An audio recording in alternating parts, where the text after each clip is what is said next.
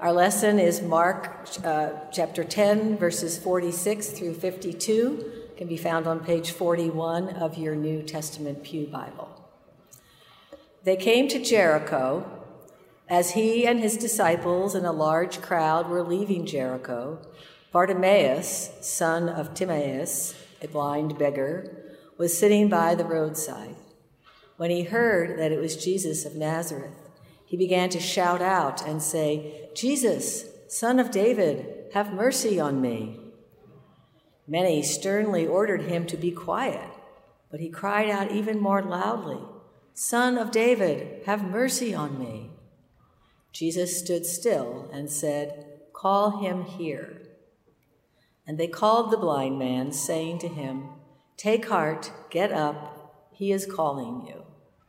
And so, throwing off his cloak, he sprang up and came to Jesus. Then Jesus said to him, "What do you want me to do for you?" The blind man said to him, "My teacher, let me see again." Jesus said to him, "Go, your faith has made you well." Immediately he regained his sight and followed him on the way. Listen to the voice of the Spirit speaking to the church. Good morning. Would you pray with me?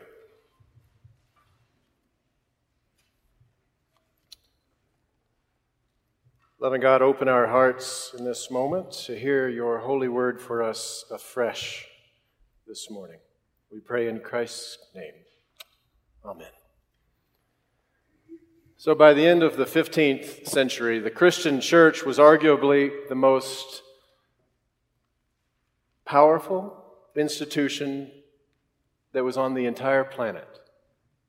Its great cathedrals, they dotted the landscape of Western Europe. The church aristocracy, they influenced kings, and they lived like kings as well. To maintain such wealth, the church had developed a practice of selling indulgences, which released a person from financial or legal obligation incurred as a result of sin. Now, the practice worked wonderfully for the wealthy, who could literally pay for their crimes, and it was correspondingly devastating for the poor, who could not. The real winner, though, was the church, which said that although God released the offender from his or her heavenly obligation, a person was still required to pay an earthly price for their sin. They even went so far as to claim that one could buy indulgences for those who had already deceased, a way of releasing their souls from purgatory. But it was the so-called Jubilee indulgence, authorized by Pope Leo X to pay for the rebuilding of St. Peter's Cathedral, that drove a 34-year-old monk named Martin Luther to say enough is enough. And on October 31st, 1517, Martin nailed his 95 theses to the door of the castle church in Wittenberg, Germany. Well, church doors were commonly used then as a way of making a public notice, and he chose his day strategically so that it would be read by all of those coming for the All Saints' Day that next morning. That public notice, along with considerable help from the newly invented printing press, spread Luther's 95 Theses across Germany in 2 weeks and across all of Europe in 2 months. Originally intending to start a discussion, Martin Luther had inadvertently unleashed the Protestant Reformation. As his ideas spread, others began to take up the cause. In 1536, the French-born John Calvin published his Institutes of the Christian Religion, firmly establishing himself as Luther's successor and the Reformation's primary theologian. And from there, the river of the Reformation branches into many streams, and our own Presbyterian heritage runs from John Calvin through John Knox in Scotland and on to this country, which is why we will enjoy Highland Cathedral on bagpipes later today. The problem with the 15th century church was that it had forgotten that God is God and we are not God, which I suppose in a way is always the problem, isn't it? And the selling of indulgences was an indication of just how far it was willing to twist the message of Jesus in order to protect its power. It was arrogance, pure and simple. Now, during the Reformation, there was a common battle cry that one still hears at Presbyterian meetings now and then. It went, "The church reformed, always to be reformed, according to the word of God." Or in its more common, shorter version, "The church reformed and always reforming." Now, by this, the reformers likely had in mind the way that theology would change as our understanding of the world grew, maybe the way ecclesial structures would evolve over time.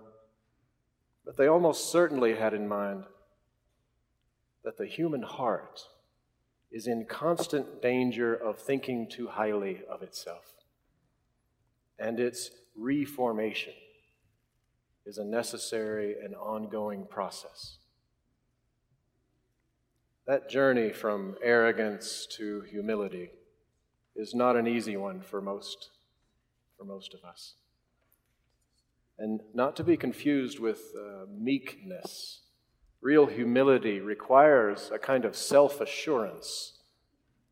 The self-assurance to know and to accept our own smallness. It is to see and understand our proper place in the grand scheme of things.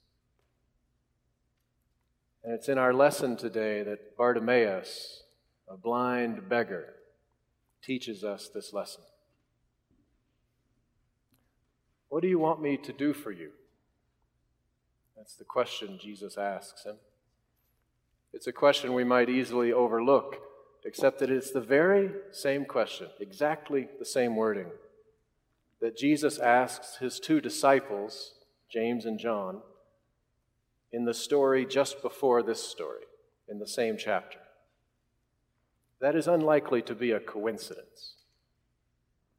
The author of the Gospel of Mark is counting on us to make the connection between these two and to learn from the very different answers that are given. Bartimaeus says, "My teacher, I want to see." That's what he wants from Jesus, to see again, to be healed. James and John, the followers of Jesus, respond by saying, "Lord, when you come into your glory, put one of us at your right hand and the other at the left." And that's it. It's the struggle of our human hearts.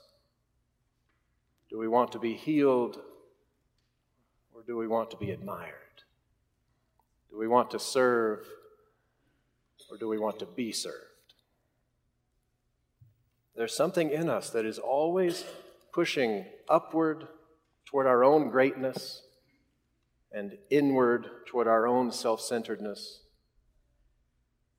But the direction of the gospel is downward and outward, toward humility, toward concern for others, and toward the greatness not of us but of God. And what an irony that a blind beggar sees what the disciples can't. The disciples, like the church of the 15th century, are blinded by their own self-importance, seeking greatness over faithfulness. And there's a second telling connection in this story too. This time with that of the rich young ruler, which is also in this same chapter in the Gospel of Mark. That story begins in verse 17, so the reader might still be thinking about it by verse 49, when Jesus calls to Bartimaeus, and the text says, "Throwing off his cloak, he sprang up and came to Jesus." Now, if you're a beggar in the first century, how important do you think your cloak is? It's everything, right? It's your sleeping bag. It's your raincoat. It may be your only, your every possession. And if you're blind and you've just thrown your cloak down, what are the chances that you're going to find that again? Could it be that the author of Mark is saying to us that Bartimaeus isn't coming back for that cloak? That he is giving away his only, his every possession and turning to Jesus? So if you've still got the rich young ruler in mind from verse 17, remember what Jesus says to him. Sell what you have and give the money to the poor and come and follow me. And of course we know the ending, don't we? He goes away grieving, for he has many possessions. Now maybe in our heart of hearts we think that it's easier, though, for Bartimaeus to give up his cloak than for a rich man to sell all of his possessions. I mean, doesn't, after all, a blind beggar have less to lose? But that is the same kind of thinking that says that a migrant worker has less to lose when he is separated from his family than you or I would. Or that a person who's forced to sleep outside in the cold and risk her life has less to lose than we would. But of course, they have exactly the same that we have to lose. They have everything to lose.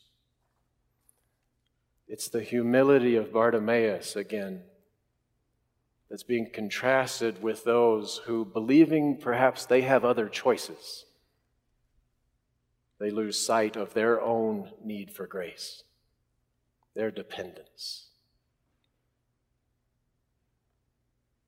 Now, since today's also Stewardship Sunday, I want to try to bring these together. The reforming of our hearts toward humility and toward the downward and outward direction of the gospel, that's the work of our lives. It's work that's never fully done.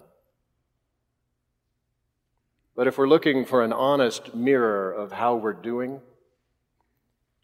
there may be none better than our relationship with money.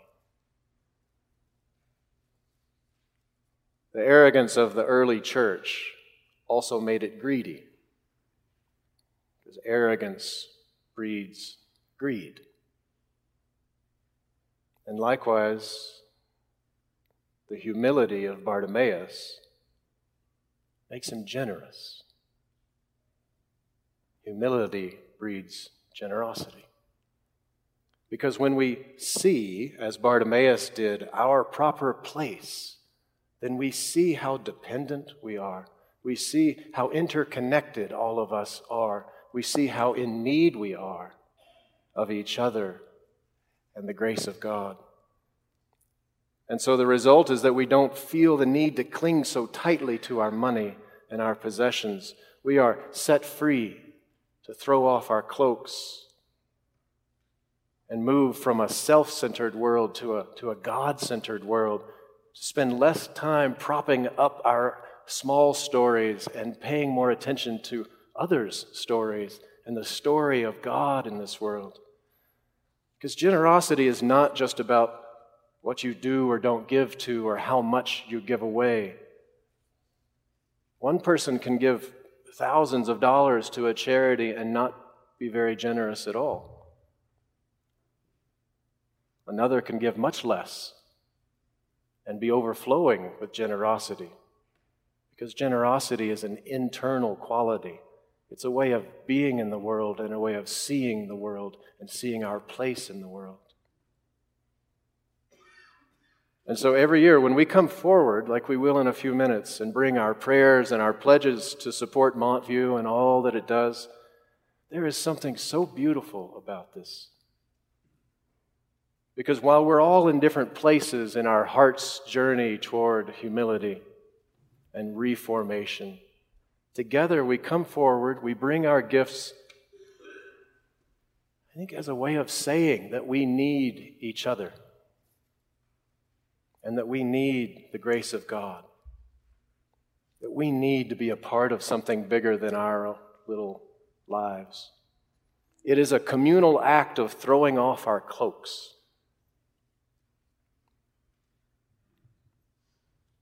And we declare that we want to be a little less arrogant and greedy. And we want to be a little more humble and generous.